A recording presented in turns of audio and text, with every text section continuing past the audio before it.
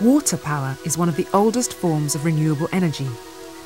In many countries, it's a major source of electrical power. In the UK, large-scale hydropower meets about 2% of electricity requirements.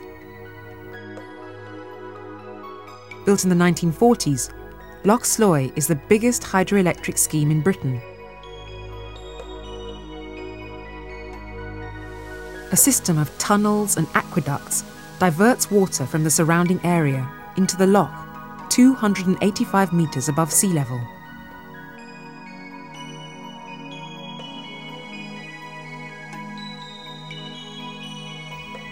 From the dam, a tunnel carries up to 1 million gallons of water a minute to pipelines high above the shores of Loch Lomond. Kinetic energy from the falling water powers 4 turbines, with a maximum output of 130 megawatts. The turbines and the valves, which open and shut off the flow of water, are controlled from Cluny, 50 miles away.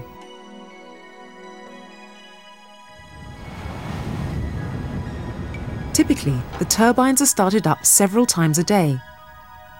Sloy can reach maximum output from a standing start in 5 minutes or less, so it can respond quickly to peaks in demand.